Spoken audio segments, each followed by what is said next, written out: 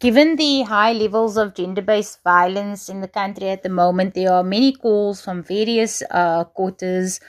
saying that they should in fact bring back the death penalty, because as we know, we would have learned by now, in S versus Makonyani, the Constitutional Court abolished the death penalty, and that was under the interim constitution. The court found that it violates the Bill of Rights, and in particular that it amounted to cruel and inhumane punishment against the particular individual who is subjected to the death penalty.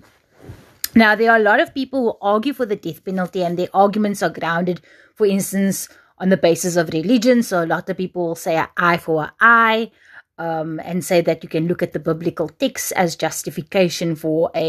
allowing the death penalty, for legalizing the death penalty. Other people will say the best way to prevent crime is to execute an offender. Another argument will be that if the death penalty is brought back and people are subjected to the death penalty, that other criminals will be afraid to commit similar crimes for fear that they too would be subjected to the death penalty. In other words, that the death penalty in and of itself has a deterrent value and will help to deter crime, and in particularly gender-based violence, for instance, would help to deter this high levels of very violent, very grossly violent crimes. A lot of people will make economic arguments around the fact that it costs the amount of money it costs the state and the taxpayer in order to ensure that a prisoner is able to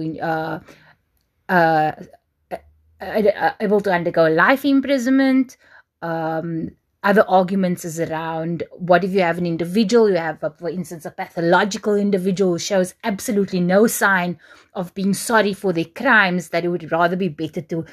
execute that person. And then there's in general a stronger call being made that South Africa as a country that is plagued by violence, that there's an obligation on the side of the state to make a huge step and a huge statement in favor of addressing crime, and that huge step and that huge statement and that symbolic gesture against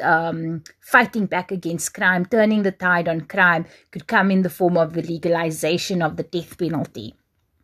But of course, as much as there are voices for the death penalty, there are equally loud voices against the death penalty. And one of the reasons is that the death penalty is final. So what you often see in the states, for instance, where there are many states that still practice the death penalty, or a number of states that still practice the death penalty, is that you often see people that have been on death row who are subsequently exonerated by virtue of scientific evidence or other evidence that only came to life after the fact. So one of the arguments about the death penalty is that it's final, it's irreversible, and if some type of evidence were to come to light after the fact, you're not able to rectify any mistakes that might have been made in the criminal justice process. There, of course, are arguments controversial around the particular convicts' right to life and right to dignity, as of course those who are pro-death penalty would argue that the criminal in committing their violent crimes had foregoed their right to life and foregoed their own right to dignity. But obviously the anti-death penalty arguers will say that subjecting someone to the death penalty violates their right to life and violates their right to dignity. Another anti-death penalty argument is that it's a very arbitrary sentence to impose, because remember, under our common law, it's left to the judge's discretion as to the type of sentence that would be imposed. And so the judge themselves has to determine whether they're going to impose the death penalty or whether they're going to impose life imprisonment, for instance. And one knows that as individuals, we are all open up with our inherent biases. For instance, in American research, there shows that when it comes to the imposition of the death penalty, that is disproportionate, and that often more black people or people from the lower socioeconomic classes are sentenced to death. And obviously, it's also a question of access to justice, because those people might not be able to afford as good a lawyers. So it's a question of access to judges and affordability of a good defense team, and biases on the side of the particular judge, or flaws with the fact that it's a very arbitrary decision-making process. And then if you look at it under international law, the death penalty is a violation of international law. And when we look at the handful of countries that continues to practice the death penalty in the world, we're looking at countries like China, we're looking at countries like Iran, we're looking at countries like Saudi Arabia, like